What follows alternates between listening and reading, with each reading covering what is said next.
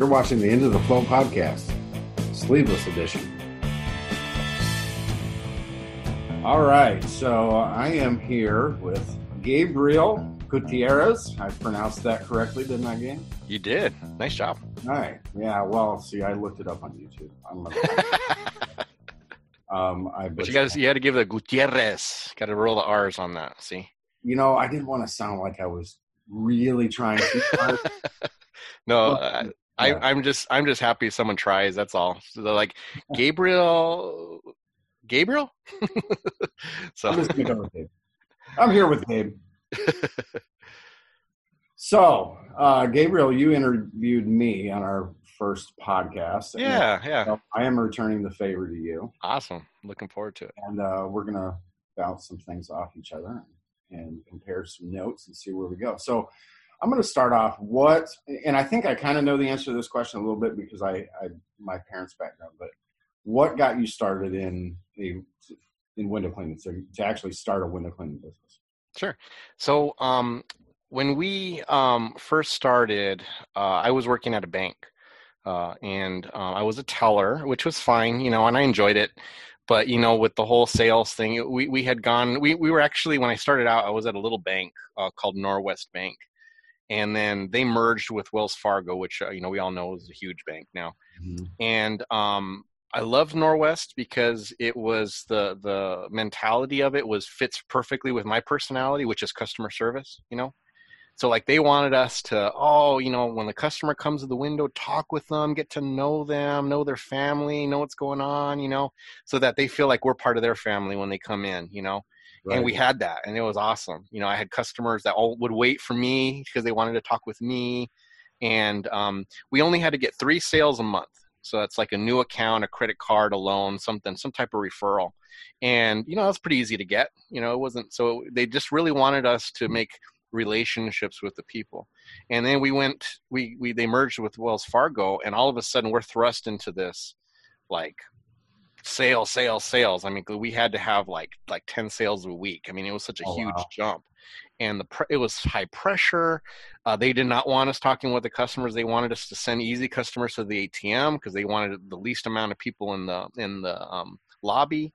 Yeah. And it just really it lost its attraction, So I was trying to look into getting into something else, and my wife and I, we were both kind of wanting to do some things. I was involved in a ministry, and we wanted to devote more time to that if possible. And one of the advice that was given to us was to look into some type of cleaning service because you had the potential to make a lot of money, or more money than like at a minimum wage job, and then manage your time, So we had asked around. One of the people that suggested was window cleaning, and we actually happened to know a good friend of ours who was a window cleaner, and I just had never thought to ask him. And so anyways, we were just talking, and then he just out of the blue just offered like, hey, I've got these accounts that, like $600 a month. It's not much, but if you're wanting to get started, this is like a perfect time. And I was like, I didn't tell him that I actually was looking for a business, and I kind of got scared off, and I was like, oh, no. Well, I don't think we're interested in that. And so I went and told my wife about it, and she's like, well, how much was he selling it for? I'm like, I don't know. Like, what came with it? I'm like, I don't know. And she's like, well, go find out, because it was exactly what we had been talking about and praying about. And so I went and talked to him, and he sold me $600 a month worth of work for like $600, and it included the equipment. It included, he gave me some training. It was about 2 days of about an hour's worth of training. And it wasn't enough. I really needed it a lot, but I took the jobs. They were all pretty easy commercial jobs, just storefront type work, some mall work. Yep. And I probably kept about 80% of the jobs. 20% just dropped just because they took it as an opportunity to go shopping around. But it took me about 6 months to really decide that I liked window cleaning. I really wasn't sold on it. And part of it is because I didn't have training, so I really struggled in the beginning. And these easy jobs now it would have been easy for me. I would get done in 10, 15 minutes. Now, they were taking me an hour to do. And I was just really picky, and overly picky. And I'm I remember this one time I was cleaning a Godiva chocolates in the mall, and they have these kind of like weird, like almost like those Middle Eastern type arch kind of things. It's like where it kind of swoops up to a point. Yep. And it had that design in the window, so it was like a wooden frame around it. And I just always struggled on it. And this one particular day, I was at the mall, and I was trying to get it. I just kept leaving these lines and streaking, and I was ready to cry, man. I was just so upset. So I called up my friend. I was like, I can't get these windows. I don't know when you did them, they were so easy. And I'm in here for 30 minutes. I can't get it. And he's like, calm down, Gabe, calm down. I'll come right over. Because he didn't live too far from the mall. So he drove over all nice and chill, walked up smiling. Hey, what's going on? I'm like ready to throw all of my gear, And so he just took his time. He showed me, and he's like, look, you're forcing it. You're forcing it. You're pushing too hard. You don't got the right angle. Just relax. It's a friendly window. He could say, it's a friendly window. And, sure enough, by the time he got done with me, I was doing it pretty easy. And I kind of learned a lesson there about just relaxing and not stressing out. And the other thing he told me too was, look, you're looking at this with a very critical eye. Do you think those employees really care if you leave a little streak on there? And I'm like, no. It's like, no, they don't care. They just know you're here, and then you're going to be gone. That's all they know.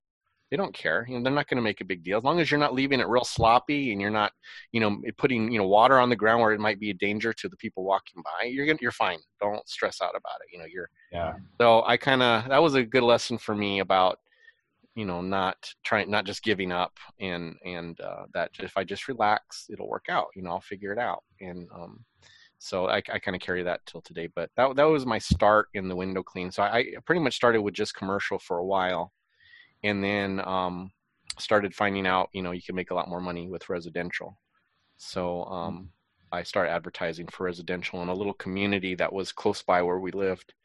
Because at the time we lived kind of far out of town, and it was a little bit of a drive. So this was about 10 minutes closer to where we lived than the main town of Tucson was. So I advertised there. And that's really why I'm still in business, is that little community. It's called Tucson Estates. And I still have customers there from 20 years ago. Oh, that's awesome. Yeah, and that's my little community. I feel like I'm a part of it, even though I've never lived in there, because so many people took care of me, and just kept using me, even though I did terrible jobs on their windows. But they just liked me, and they let me practice on them until I got good, And we didn't have Facebook groups like what we have with ITF, and we didn't have YouTube videos to teach us. I just learned everything the hard way, every single thing the hard way. So many people, I'm like, if I had all of this resource at my fingertips when I was first starting out, because I was the same way. Now, I had grown up doing it somewhat, but when I first got out onto my own, it was a lot harder than it was when I was just wetting windows for my dad and trying to make it on my own. And I just think, man, if I would have had all this information and knowledge and the tools, I was when I first started out, it was in 1990, and I had just the stuff my dad gave me. So it was wooden poles that were tapered. The wooden poles. It was a little 10-inch hog's hair brush. Yep. In a 5-gallon bucket with Bo Peep ammonia. Yep. And I just think of where we're at today versus where I was at then. And I don't think like 5-7 year business owners today, and I talk to in ITF and other groups, appreciate what they have. And I keep trying to instill in them, look, take advantage of the knowledge in these groups. Don't, because I would have paid so much money for the stuff that is just casually tossed around in these discussions. The knowledge the time that's saved, and some of these newer guys, they kind of just come in like, oh, okay, that's interesting. Maybe I'll try me out. I'm like, no, you got to try this. You don't understand how long it took me to learn this, and you try to impress on them that this knowledge is so valuable, and it can save them so much trouble, so much money, so much time, energy. That's what I always tell everybody when I'm giving them advice. I don't pretend to know every right way to do something, or the way I do it is perfect, but I know a lot of wrong ways. And that's what saves you the time and money, whether it's just your window system, or it might be a pole, or it might be a tool, whatever it is, just a little bit of information that you get through a lot of this networking now, it saves you, because I've bought a lot of stuff over the years that Yes. just ended up being garbage. And Garbage. Yep. Spent a oh, lot of money I on didn't garbage. spend money Yep. on this, you know. And that's the other thing is we get to talk to people who have actually purchased the stuff and used it, you Exactly. know. And then so if we're like, hey, has anybody bought this? Yeah, it's trash, don't get it. And you might get a various different opinions, but at least you have opinions. Hmm. We just talk to the salesman or to the janitorial store who just wants to unload it. And we're like, oh wow, that sounds great. And then you buy it and then you take it home and you're like, oh man, I just dropped, $200 on this and I'm not gonna Well, be able to use it. especially back in the day, you had a salesman that they needed to sell. And I've Yeah. always told everybody that I don't, I've learned a lot from salesmen over the years. Hmm. But at the end of the day, they got to sell you something. So, That's right. and Yeah. back then, there was nothing to compare it to. You couldn't go, there was no internet. There was, you had a catalog. You didn't really have a lot of Right. places that sold stuff. Maybe your janitorial company, they had a little Eteray Yeah. storefront, little rack that they had a few things on, but you just went off of what people told you, and it wasn't necessarily the right tool for you anyway. Yeah, and that's the thing I think that's even more refined about these groups because, like you said, because the product actually may be great. It might be a wonderful product, but it's not for your area, and it's not for the windows that you deal with. And how would you know that? And Mm-hmm. it's like with these groups, we have the option of saying, hey, who lives in my area who's used this product? In general, we can find somebody who has, and they can give you advice. I'm giving advice all the time on stuff for people from the desert, who live in Southern Arizona or Phoenix. And Yeah. they can ask me, how did this product work for you? And I can tell them, well, this is what I liked. This is what I didn't like about it. People are always promoting this, but, I found trouble with this because of our dust or because of whatever. And so, it's so refined, the advice. And it's like, I Exactly. don't think people appreciate what they have at their fingertips. No, because we're both window cleaners. But what you deal with out in Arizona is a lot different a lot of times than what I'm dealing Yeah. with here in Michigan. So Hmm. give me an example of some things that you deal with out there, or that you're working with, that would be a lot different from what I'm working with. Sure. Well, so number one is the dust. So all the windows have dust. And I think that's, because I'll see people and they'll like advertise where they're all water fed. And I don't have any, I use water fed. I enjoy, I think it's a great tool. I have it. I use it for many jobs. But because we have so much dust, what that means is that everything on the floor is going to be mud. So if Uh-huh. I've got a single story house, it doesn't make sense for me to go around with my water fed pole because then I'm going to have to wash all of their concrete and sidewalks because it's going to be all muddy, and I can't leave it like that. Yep. So it doesn't always make sense on every job to use water fed like some people do. So we're definitely in Arizona, we're more trad, and there are some water fed people down here. I have a good friend of mine who is streakless windows coincidentally, and he's pretty much all water fed, but he also does a lot more commercial than I do, and I do use my water fed on commercial more often because they're nice thick frames and the Yep. glass is it's a lot easier to work with it. You're not dealing with thin tracks, you're not dealing with weird angles on the glass where the screen goes in, that type of thing.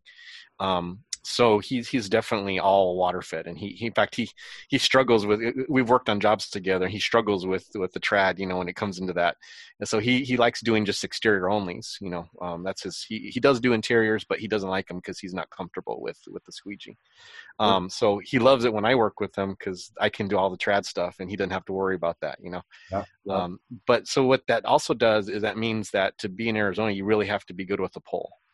And you have, I on my Instagram, I put a lot of videos, and I do it because I think the art of using the pole with the squeegee is lost. And the ones who are really good at it are usually the 10-year guys, the ones who have been doing it pre-YouTube, pre-internet, and it's because we just had to, we had to figure it out. And the guy who taught me was awesome, and he was tall. I mean, he was like 6'2". So he didn't need a lot, he could, where I would need a step stool, he could usually just do it. He could also fan with the 3-foot. He had one of those 3-foot Sorbo, thick channel, and he Yep. would fan with that. I mean, he Wow. was really good, but he taught me how to pull, and he just is like, no, look, man, this is your tool. If you want to save time without having to get up on ladders, learn how to pull. And I did. And again, I'm growing up in a bubble. I just thought that's what everybody did.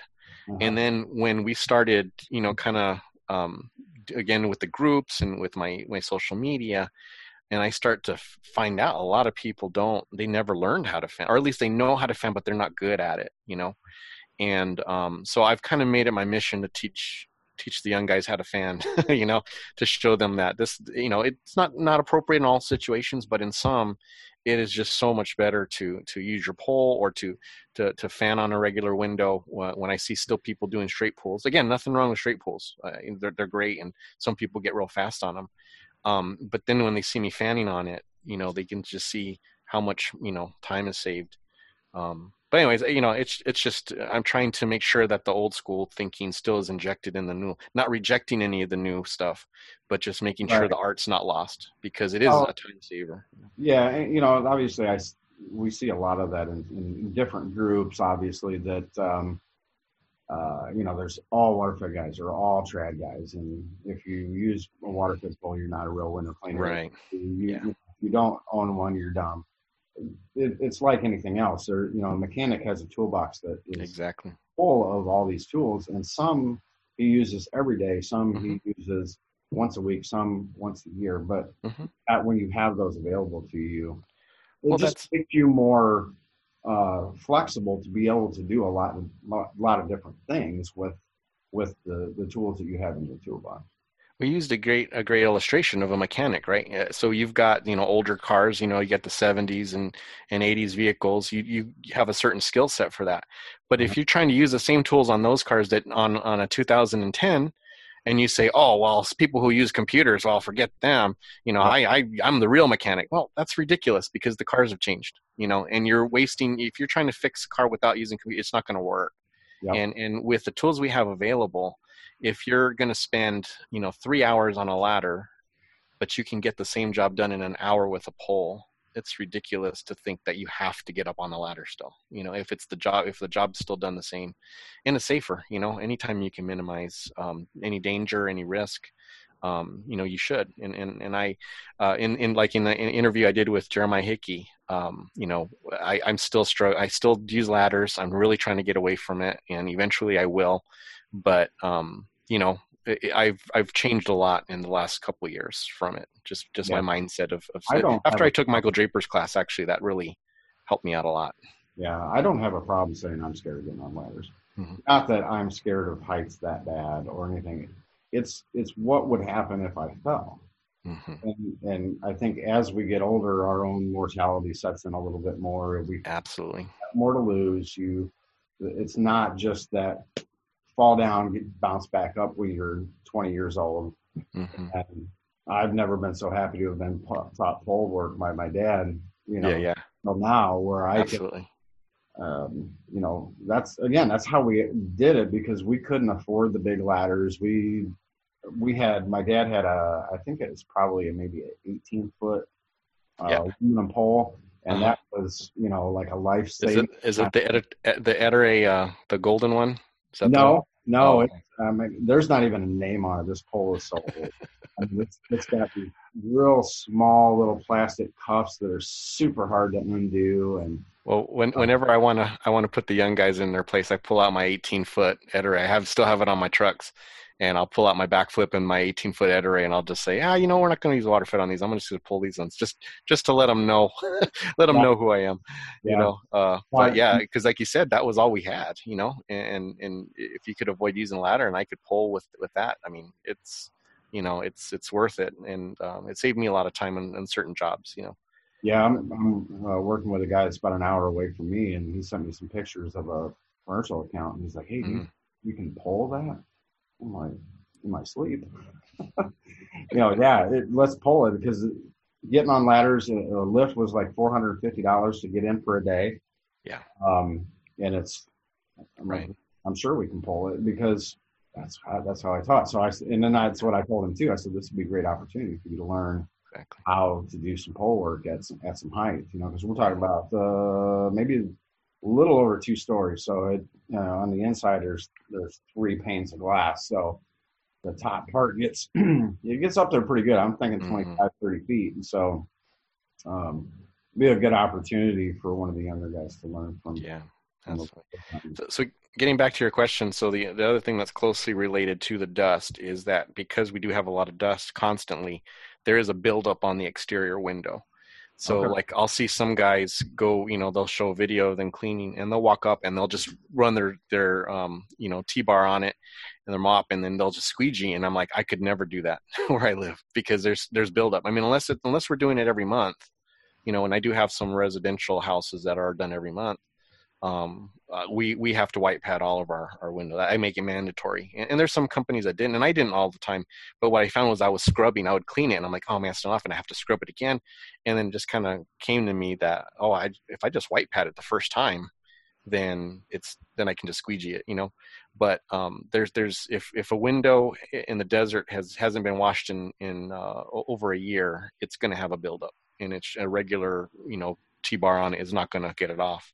Wow. So just kind of knowing that we all have, the handheld doodlebug pad holders on our belts.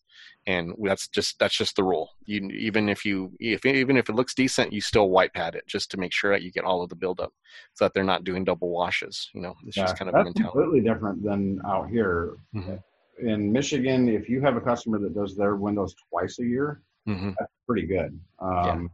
There's maybe occasionally you'll get somebody that will have you do like a sunroom or something an extra time. Right. But monthly, I've never. I don't have a whole lot of customers like that. In fact, I have one of my most important clients that I have. They have us, and it's a big house. It is a big house, and we come every 2 weeks. We just do the exterior.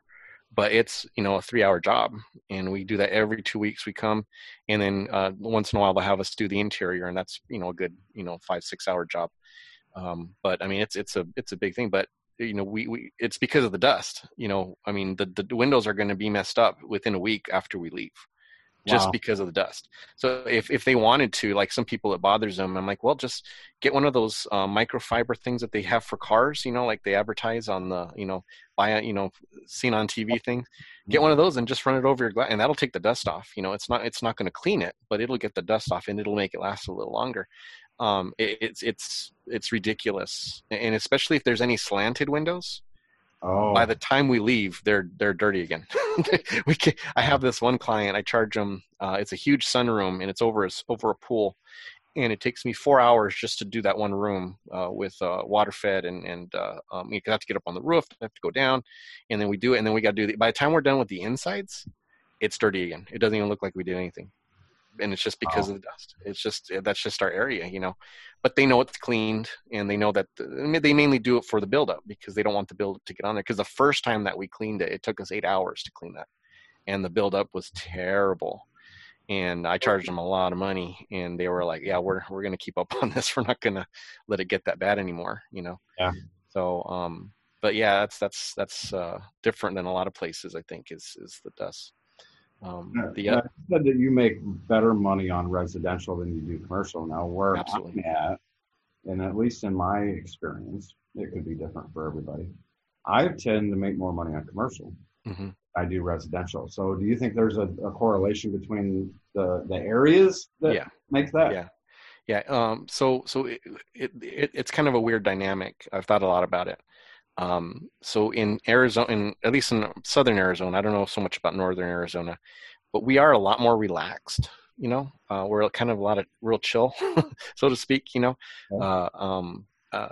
so because of that laid back attitude, I don't think people care if their businesses are cleaned every week or every other week. And so route work is really hard because we have very few that are like weekly accounts. So we've got about 5 or 6 that are weekly, and then we have to run the whole commercial schedule over those ones. So the vast majority of them are once a month, sometimes every 3 months. And so because that they don't have it done as often, the desire to get them is greater. People want the regular work. So all the little companies, the one-man guys, they want those, and they like just dirt cheap, So we really try hard to only take the commercial jobs that pay what we want, and generally they're people who have been sick of the small guys who don't show up, who don't send their invoices or don't want to do invoices. They want to get cash right there. Yep. Who just, they just have a lot of hassle. So they're paying for convenience with us. They're paying with us because they know they're going to get that invoice at the end of the month. We're going to show up when we say we're going to show up. We're not going to bother their clients, and so that's what we're charging for, is that. And so but the vast majority of people, they don't care about that. Even if it gets skipped, it's like, no big deal. The guy's only charging me $10, Right. So we fight that mentality. And it was just, I used to have a whole lot more commercial, and I just got rid of a lot because I found out, especially as I started hiring, they were, sucking money from me, and time and money. And because they're little jobs, and then if we're billing them and they haven't paid, the whole work to try and collect on what, $15, I'm spending, $20 in labor, trying to pay my office person to collect on a $15 job that we've already worked and done. So we got a lot more selective in our commercial. And then we also really worked on making sure we got commercial in the same area so that our route work could be tighter and more efficient. That's really the only way that route work could work for someone like me who has employees. Because I just really have to be efficient. Otherwise, it's just not even worth doing it, because the profit margins are so small. Yeah, you really almost need a dedicated person for that. Yeah, and we do. Yeah, we have. Keep them busy with just doing route work, and then have somebody that's real proficient at that type. Exactly. It's a little bit different, Yeah. Again, like you were talking about in the beginning, where you were picky about what you were doing. Well, you can't be picky on route work. Yeah. And we kind of view our commercial side as like our minor leagues. So if we hire a new guy, they're going to spend the first 2 months with the commercial guy, and they're going to kind of have that, so he'll do the majority of the work, but they'll put him on a couple windows and say, okay, practice your fanning here. He'll practice. Go to the next job. Okay, you're going to work on poles here. Pull these 3 windows over and over again until you get it. And then he'll finish cleaning. And we just keep doing that until pretty soon he's working with him, and they're doing, once I see that they're going faster and they're finishing their day, a couple hours early than I expected, then I know, okay, that guy's starting. So then I'll move the commercial guy up to residential, and then the new guy will take over the commercial route. And that's how I try to do it. It doesn't always work that way, but when it does, it works out really nice, because now I'm pulling, instead of trying to find a residential guy from who knows where, I've got a guy who's already in my system, already knows how I work, already has, we have all the information, and now they're ready to be trained to be residential guy, which I pay more than the commercial guys. So now, when you're when you're talking about commercial work, is it just storefront that you're talking about, or is when I do more commercial, I don't do storefronts anymore. Right. Again, same reason, even though it's just myself and my daughter, it's hard to make money because I don't want to have to dedicate a whole day to the route. So we're looking, we're doing 2-story, 3-story, 4-story office buildings. So do you have that type of commercial out there? Mm-hmm. Those same guys do that, or? Yeah, no. I for those big jobs, we pull everybody in, or at least as many people are as needed. So I won't stick one guy on a building, for instance. If anything that requires water fed, I try to be on site if possible. I do have some that I don't have to be there because they're relatively easy. But anytime you're dealing with safety issues where, the pole's going up, I'm worried about, hoses. I'm worried about, did they put the safety cones up? Did they, block out the area, the radius of where the pole is, so that if it falls, it's not going to hit anybody or anything. Is there a spotter? I just for my own sake, I like to be on site and make sure that everything's done properly, for their safety as well as my clients and customer safety and their safety of the property. But like I said, there are some that, they're easy enough. And I've got one guy that is my number 2, and he can pretty much do anything I do just about. So if it's an easy job, I'm comfortable sending him knowing that he'll keep up to my standards. But so I do have some building. Again, they're definitely more profitable than the storefronts, but because of the competition, they still don't match the residential, And I guess that's the other side of the coin, is that with the residential people, because there is dust, and because I try to market towards high-end clients, they do care that their beautiful views of the mountains and the saguaros and the arroyos and the city is messed up with the dust.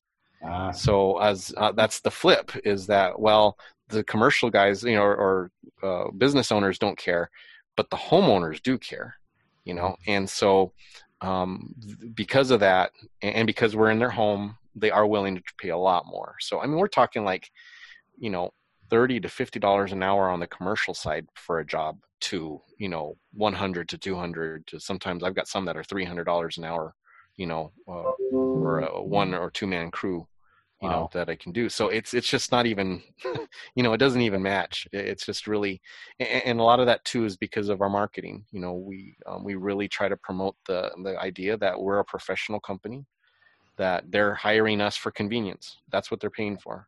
They don't even have to, we don't have to come to get an estimate. They can do it all online with Responsibid. All the information they have is on site. If they want to talk, we can talk, on the phone. I have an office person who is there, answers the phone. So they're not going to call and get a message. They're going to get a human, and talk and get their questions answered. If they have any problems, they can call. It gets right to me. I'll call them. We handle stuff right away. So they're paying to not have headaches, and Yes. again, the only people who are willing to pay for that. Similar to what we have out here, and I think that's where my customer base has always been built on. Is a lot of my customers don't bid their stuff out. They don't call other people because Yes. they know that it's going to be done. They know it's going to be done right. They don't Exactly. have to worry, and just make sure it's done. And then even on the commercial side, if somebody questions it, or can we get this cheaper? Yeah, but we're not going to.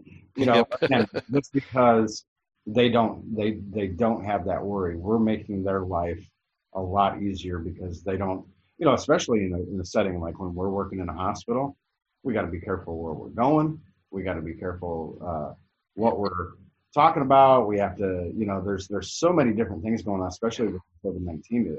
You just really have to be careful. And they had brought another division, or I guess part of the hospital had brought another company in, and they had people wandering around. They didn't know where they were at, and they were wandering in the wrong places, and it just defies why that our customers use it. So, and I think that's really important, is to know what your niche is and where you're making money. I don't think as many people job costs as they should, to be able to know, like you said, okay, I'm making 50 to 60 an hour here. I'm making on average 100 to 150 an hour here. This is where I need to then focus my marketing, because you can do this stuff all day long, but you're making more money over here, and that you need to be profitable. And so let's talk about a little bit about your motivation. It's all money, right? That's why you got to. Yeah. No, one of the things when I started my business was I wanted to make sure that I was doing it for the right reasons, and the right reasons for me speaking. And one of the things that I really, I wanted it to support my family. That was number one, to that it made enough to, provide.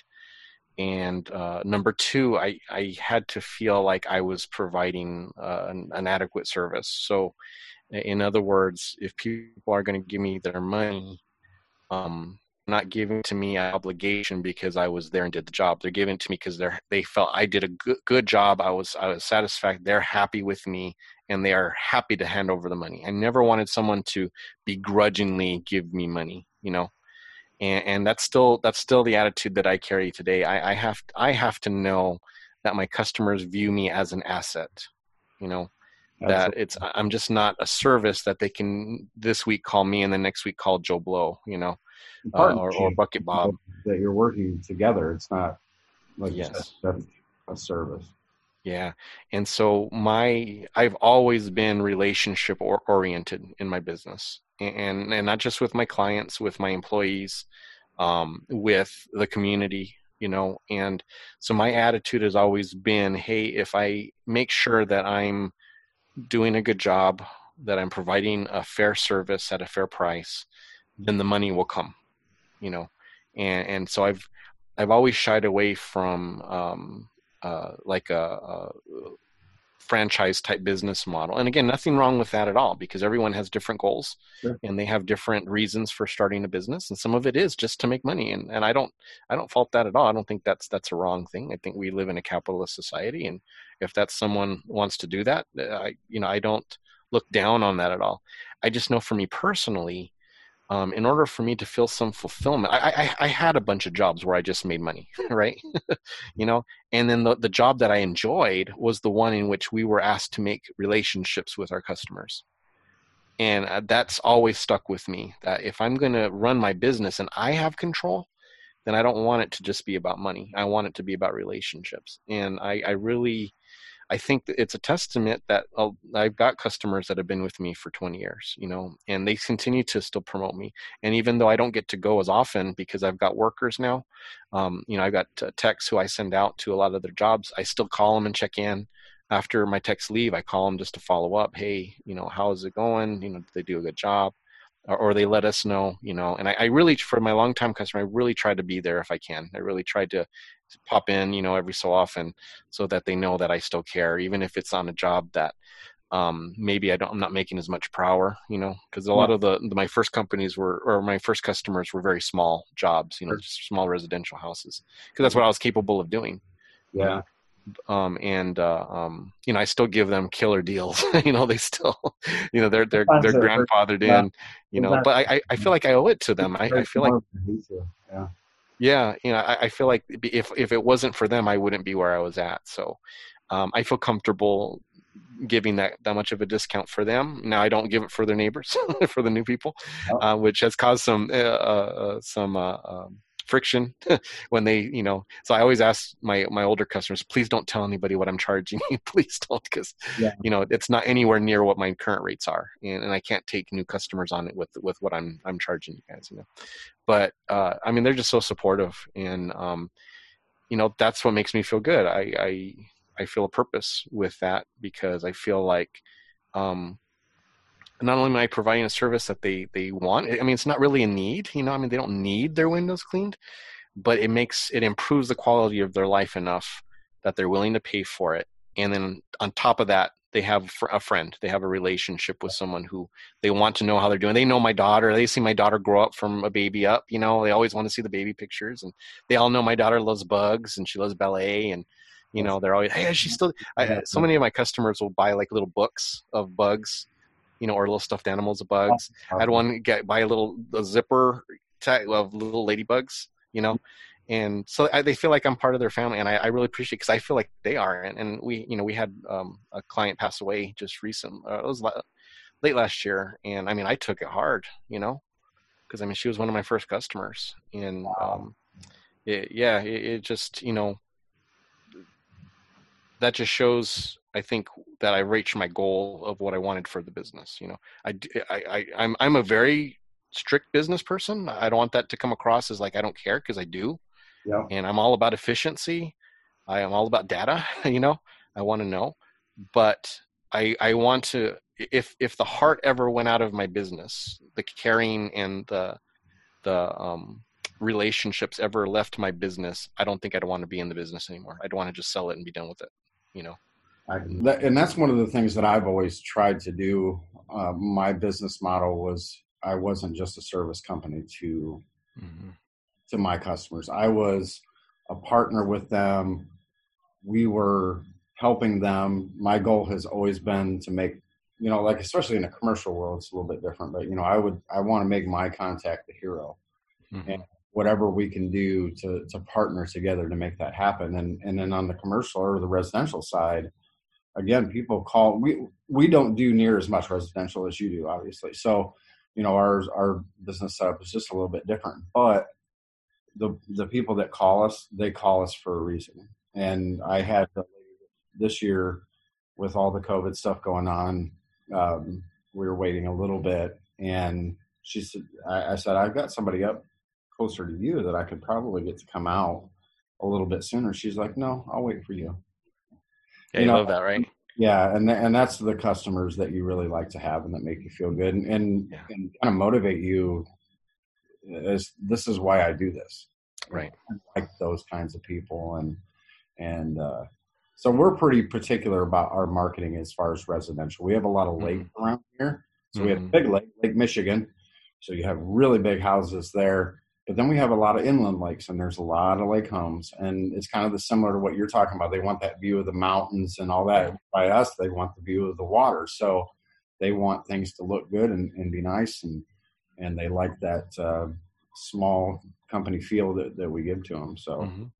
and Yeah, it's I really like what you said. You with your contact. You want your contact to look good, yep, right? You want them to say, "Hey, I found a guy," yep, and that's what we've always been. I think my biggest reward is when I hear someone say, "Oh, so and so recommended you," or someone will tell them, "Oh, I've had Gabe clean for me for 15 years or 10 years or whatever." That makes me feel good because now they're bragging, right? Now I'm not just a person that they hired, and a worker, and one of several that maybe they might recommend. Now I'm Gabe, I'm their yeah. friend. You have a I'm the cheerleader for you. and that's how I tell a lot of new companies, guys who just start out. I'm like, look, the best thing you can do is your first clients, push on them, hey, I'm just starting out, man, you're helping me out so much. Oh, you don't know what this means to me for you to give me a chance. I mean, just keep letting them know, because that's the truth, right? And I Yep. think sometimes they're afraid to say that because it makes them look like they're small. It's like, oh no, I want to give the impression that I've been doing this for years. Well, you haven't been doing this for years. You're not going to trick them. They know, if they're adults, they're going to know someone who knows what they're doing and knows everything, and they're going to know people are starting. But you know what? If you're upfront with them, because a lot of the people when I started, I told them, I am just starting out. I don't know everything. Is it okay? Will you be willing to give me a chance? And I just upfront with them, and they liked me and they did give me a chance. The first ones that I hired. And then what happens if you do that, they become your biggest cheerleader. And then Absolutely. they're telling everybody, oh, you've got to try this guy. He's a nice young man. He's just starting out. You got to give him a chance. And people love to be at the beginning of your Genesis story. They Sure. love to be at the beginning of your origin story. Yep. And That's so advertising that you can get that doesn't really cost anything. it Now, doesn't one cost thing that anything.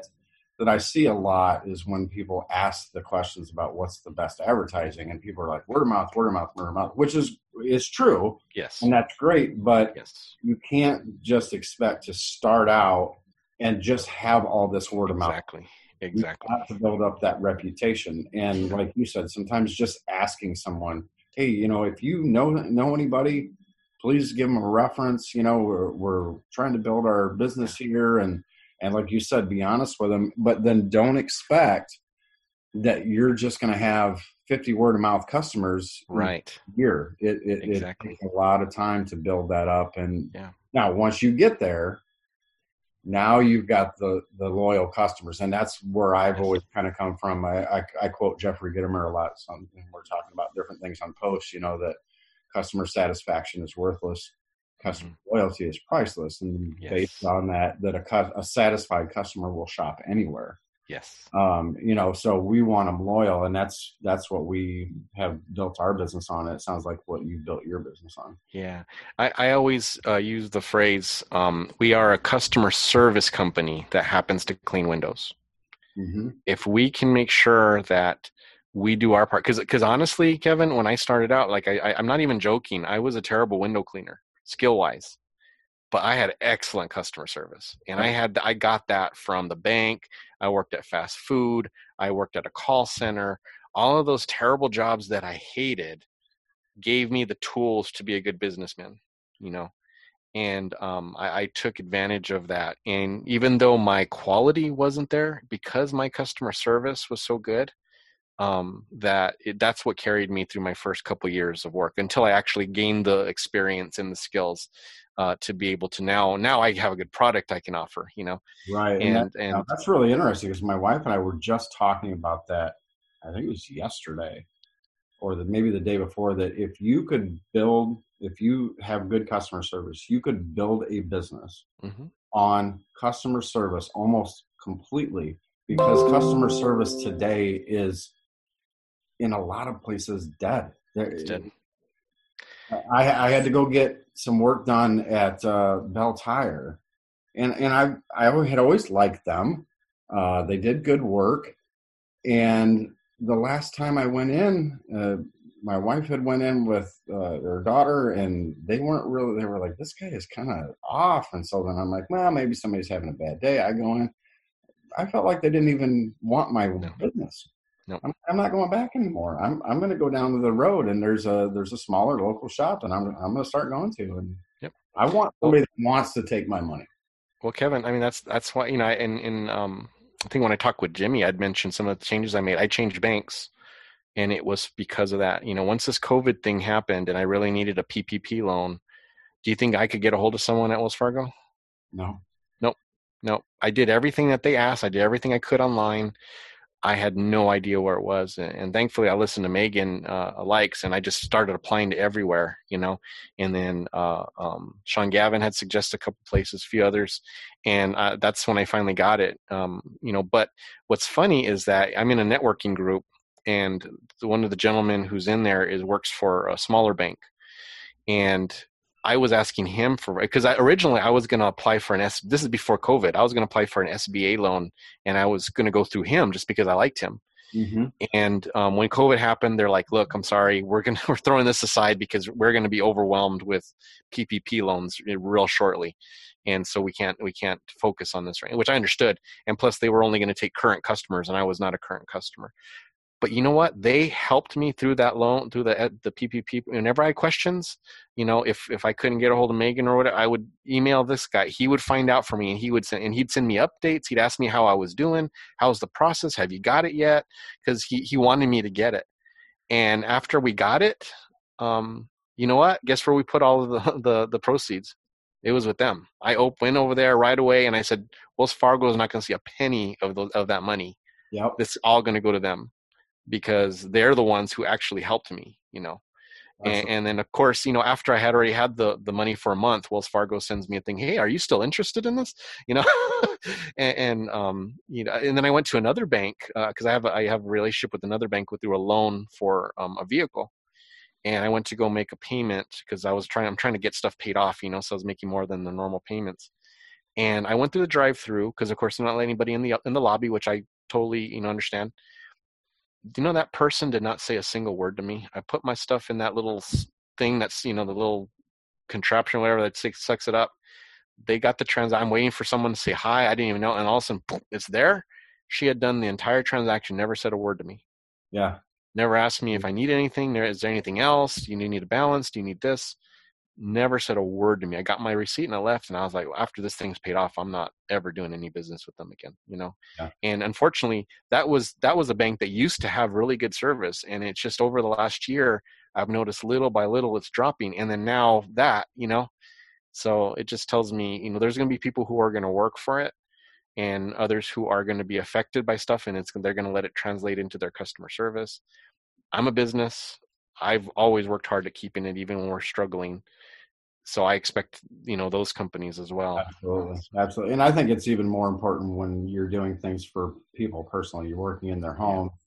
Yeah. It's not just a business that you're going to. Making it really feel good to that person and giving them that good feeling. I've always said that sales is about reducing risk, and especially in today's climate with there's so many different businesses doing so many different things. When people find somebody that they trust and they feel good, they will give you their money. They will just hand it to you because they feel good. And that's where you really can build that business. And absolutely. And grow it. And again, like I said, we were just talking about that I really think if you just started a business based on customer service, even if you went out and actually told them, look, I'm not really that great at Windows right now, I'm going to get really good, but that's me. That's exactly how I started. That is my playbook. I mean, I wouldn't advise that now because we have so many things available to us, like I mentioned, the groups and YouTube videos and stuff like that. But I didn't have that, and that's how I started. And that's what saved me. So for these new guys, or people who are looking what can I do to grow my business? What can I do to make it more marketable? Customer service. If you're lacking in customers, in other words, if your customer calls you and you don't get back to them in 2 days, that's bad customer service. Even if you get back and they're okay with it and they still use you, that was still terrible customer service. Yeah. And if someone has a problem, what do you do? What can you do? Are you reasonable in trying to handle it? Is it something that by taking a little bit of a loss here, you got a customer for life? Yeah. And, one of the trends that I've seen is where people will put up something where they've had a customer complaint or a customer issue, and they have dialogue back and forth in text over this complaint. And the one piece of advice I would give to everybody is pick up the phone and call them. Yeah. Because so much gets lost in that dialogue, and it takes the personal feel out of it. You're just talking to a phone now. You're just getting these messages. And if you pick up the phone, you go, look, I want to make sure that we make this right. What's let me come out and look at it. Let me take care of this. That can go a really long way in fixing a problem. And a lot of times I see, emails and texts and all that kind of stuff. I think it just prolongs the issue and makes it.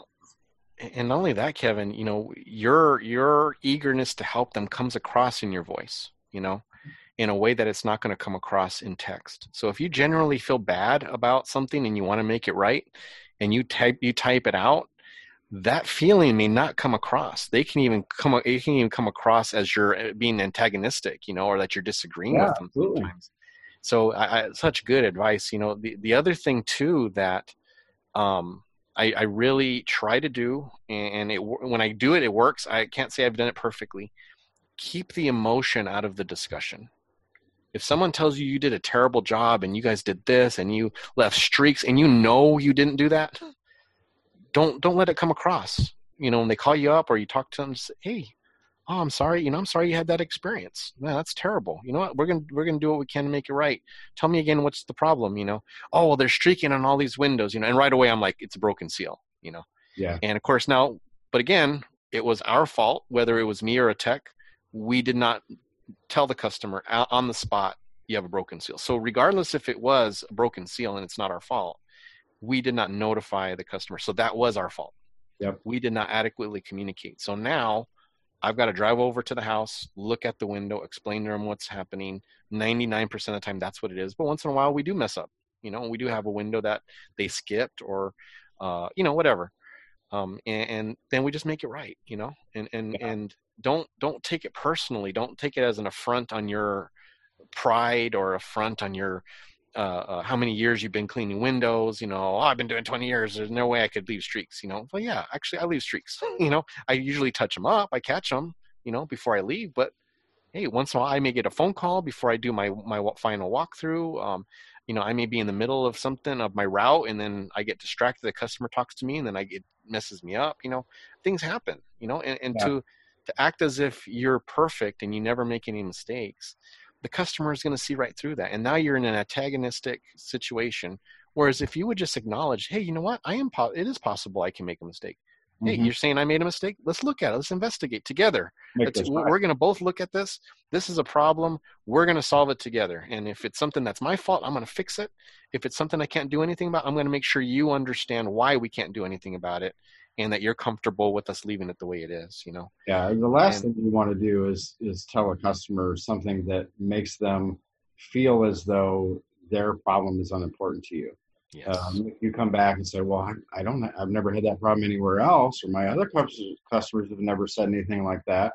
Well, then you're taking it all out of the personal feeling for them. Like, oh, so you're telling me that I'm stupid, or you're telling me that I'm wrong? Well, wait a minute, but I see something. I'm not happy with something. And like you said, validating that feeling to the customer, say, oh, that's horrible. I'm going to come out and look at it. I want to make sure that we make this right, whatever we have to do. And then whatever that takes, again, that's where you get the loyal customers. Yeah. I go back to a study that Marriott did a number of years ago where they put their customers into 3 categories. Stayed, had no problems. Stayed, had problems, but they were fixed to the customer satisfaction. And stayed, had problems, and they weren't fixed to the customer satisfaction. And then they charted out the return rates for all 3 of those groups. And the highest rate of return, the loyalty, the biggest loyalty, was in that middle group. Yep. It wasn't that you had to be perfect. It was just fixing the problem to make the customer feel it. Yeah, absolutely. Yep, 100%. And that's, but you know why? It's because it shows you care. And that's, it's something I'm always telling my techs, especially when they do something that, was avoidable. And I'm talking to them like, look, I just need you guys to care. And they're like, Gabe, we care about our jobs. We care about. I'm like, no, no, no. I know you care about keeping your job. That's not what I'm asking you to care about. I'm asking you to care about something enough to think about it twice. Because so many window cleaners, they think of the action of cleaning as the job. So I've run my squeegee over this. That means I've done the job, and then they walk away from it. No, the job is the customer happy with that window? Did you really clean that window? Because if you did the action and it really does not result in a true clean window, then you're not done. That's caring, making sure that you care that whatever service you offered, it's according to what you promised the customer they would have. Yeah, and then making sure that the customer's perception, yes, and their expectations and your service match. And that's the other. Go back to talking about, well, if the seal is broken, I need to make sure that I communicate that to the customer, so that their expectation and my service, now they come together and they match. Yep. Managing expectations. My service was here, even though it wasn't my fault. Like you said, you didn't communicate that, and now the customer's unhappy, and it just ends up costing you more time. So that's another way that I've seen that if you can make sure that those expectations come in and service comes together, and then address any concerns that a customer has, it goes so far in having Yeah, and again, I don't want this conversation to make it sound like I don't have any bad reviews, because I do have a couple bad ones on there, or haven't had some relationships that have gone south because of something we did, or maybe a bad decision that we made, or whatnot. That happens. I mean, we're all imperfect, and I don't think any of us can shoot for perfection. But again, do we care? And again, that goes back to my philosophy, because if it's just about money, you're not going to want to spend the extra time to make sure your customer's happy. You're just going to view them as, oh, well, we lost them. Okay, on to the next customer. Yeah, because you're looking at, we've been here 2 hours, and I'm only making this much on the job, and I got to get out of here. Well, exactly. That's when things start having issues. And that snowballs, and that's what I don't think people understand. They just view this person as one customer that they lost, when a couple things. One, they're going to tell all their friends about their bad experience, right? So you've lost all of those customers. Number two, this could be the first syndrome of a larger problem of you not doing what you're supposed to do as a business owner and as a window cleaner, and you're getting sloppy. And that's why the customer was. So rather than being proud and saying, oh, well, that's the customer, they're just acting ridiculous, you have to kind of self-analyze and say, okay, am I doing something that's getting these customers upset?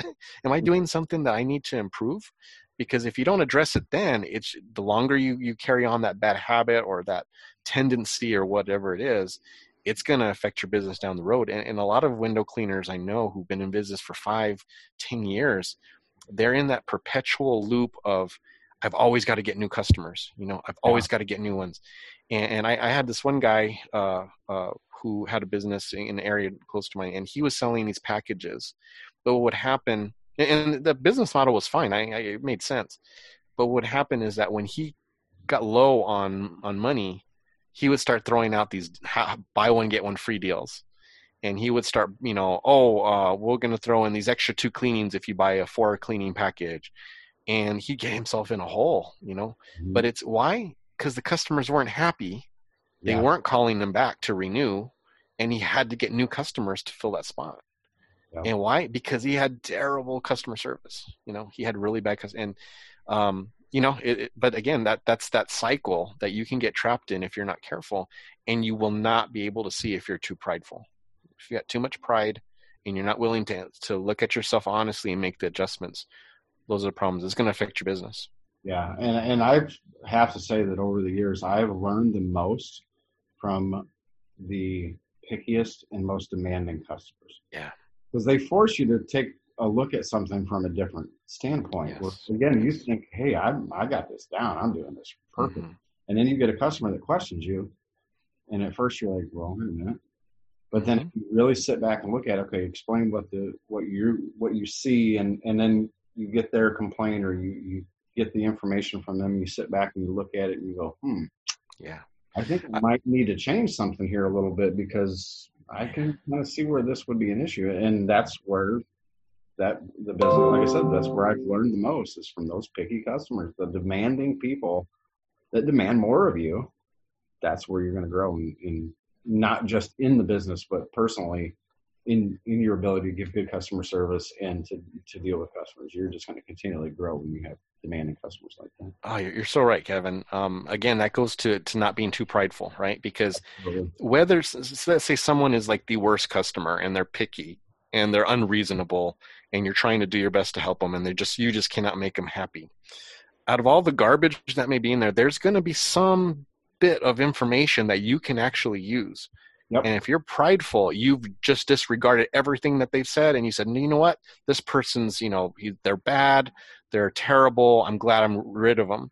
But if you can just be a little humble and listen to what they say, and then filter out the stuff that is, unreasonable, but find a little bit that actually can add value to your business, and you take that, that's going to be so beneficial. I'll just give you one for instance of one.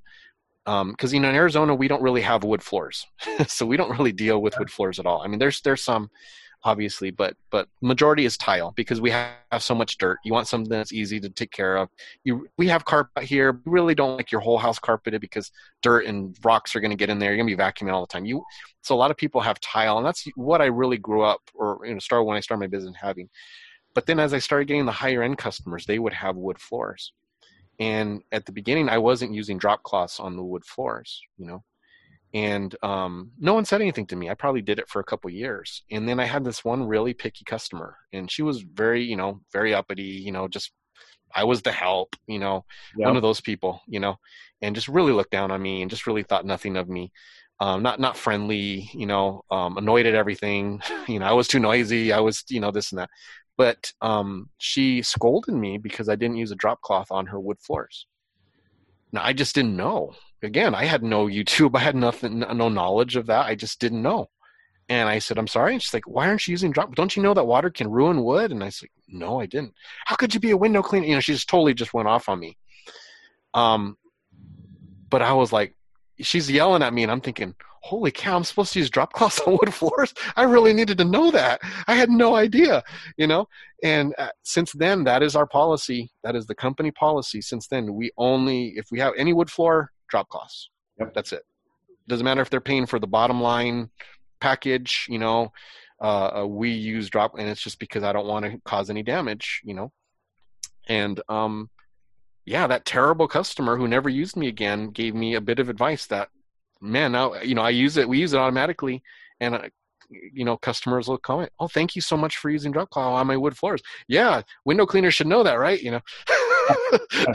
knows? It could have ended up saving you thousands of dollars. But, it's just like, there's so much information that is given to us from our customers if we're just willing to listen, if we're not too proud. If we just, is this, that's why I always ask myself when someone tells me something, is this reasonable? If it's reasonable, no matter if they're being a jerk about it, I should listen and I should address it, And it's just being able to self-analyze and kind of look at your how you're running your company, and have that little bit of humility can save you, like you mentioned, save you money, save you time, and then sometimes salvage a relationship with the customer that otherwise you would have lost, If they see that you care and don't overreact to how they react. Because, people who do that, they're used to other people getting mad at them, because they know they go over the line, and then they're waiting for you to react the way everybody else does. And when you can react calmly, man, they appreciate it. I've got a few customers like that I'll be like the pool guy will come like, oh man, they're terrible, aren't they? I'm like, no, they're pretty nice to me. But I know it's because since I responded calmly and unemotionally, they appreciated that. And now they kind of treat me special. Yep. Because they appreciated that I let them off the hook because they knew that they overreacted, Yeah. One of my favorite quotes that I've ever heard is arrogance diminishes wisdom. Yes. Beautiful. If you like you said, if you let that pride stand in front, and you're just not taking in sometimes that little bit of information that could make all the difference in your business, Yeah. So Gabe, if you had one or two pieces of advice, I know that's kind of a loaded question because there's so much, but we get that. We've been in business for a long time, and a lot of people will, message or call, hey, what do you think I should do? If you could pick just one or two little things that again, it doesn't have to be anything major, to Mm-hmm. give advice to somebody that's just starting out, Mm-hmm. or that has been doing it for a while, but maybe really has kind of hit that plateau of growth, and they're just not going anywhere.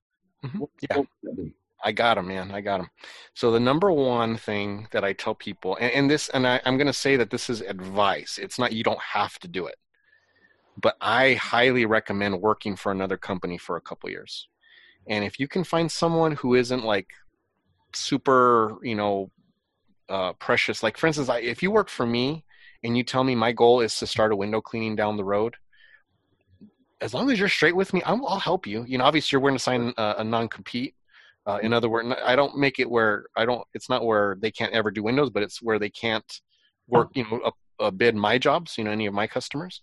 Sure. And in Arizona, it doesn't really stand up anyways, but it's just more of a man-to-man type thing, or a woman-to-man if they work for me. But I'll train them, I'll teach them.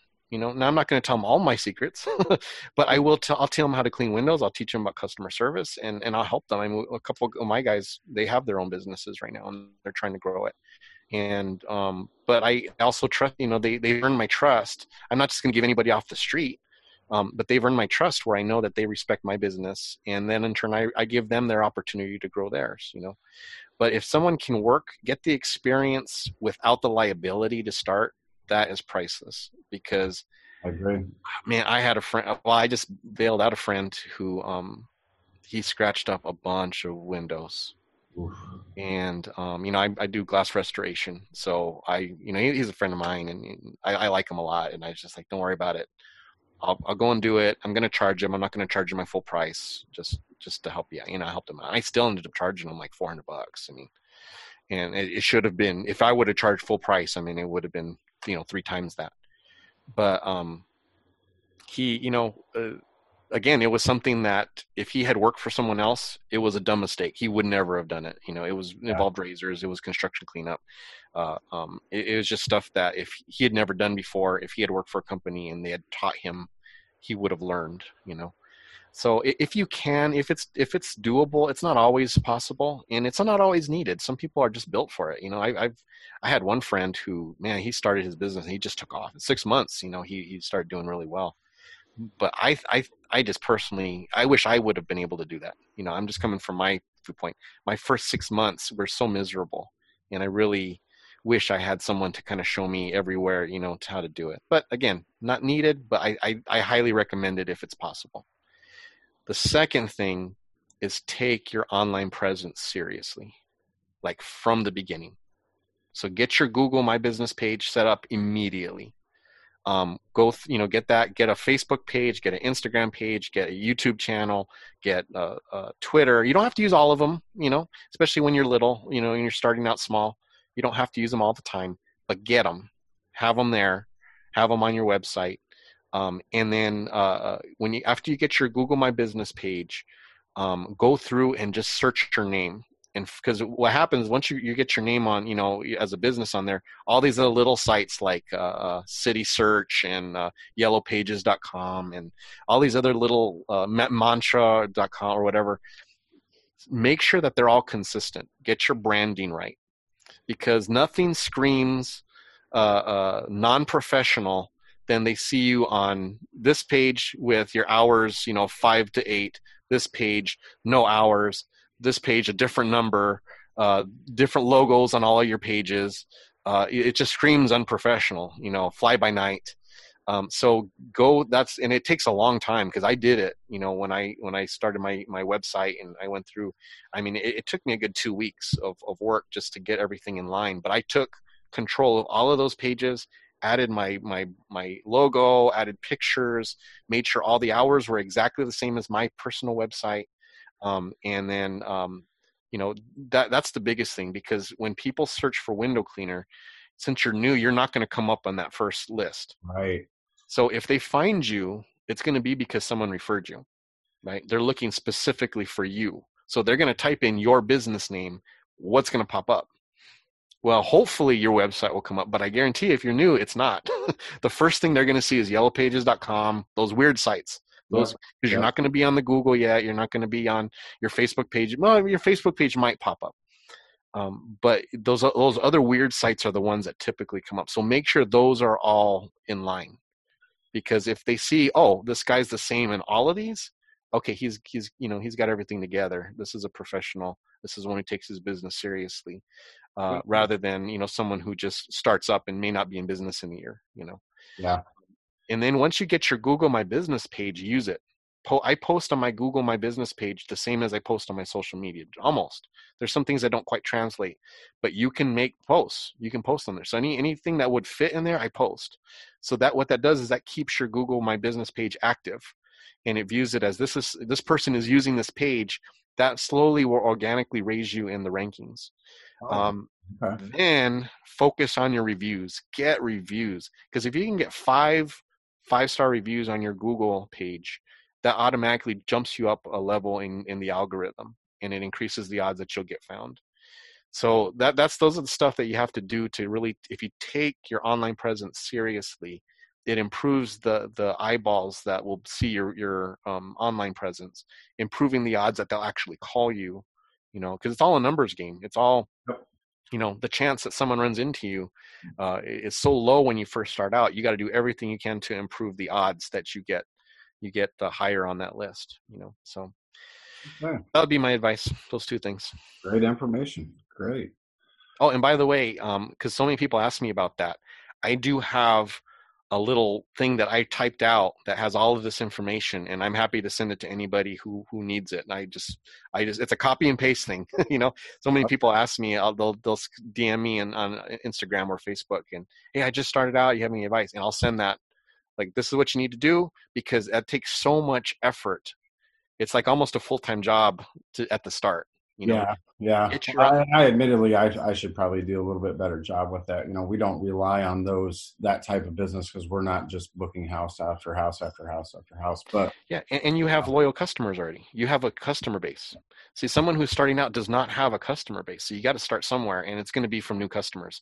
Where do new customers look? They look on the internet. So if you don't have those things in line, you've already got a lack of experience against you, and you don't have a customer base to rely on while you're pulling in these new jobs. You've got to take it seriously, and you got to put the effort that you can towards it. Good deal. That's great advice.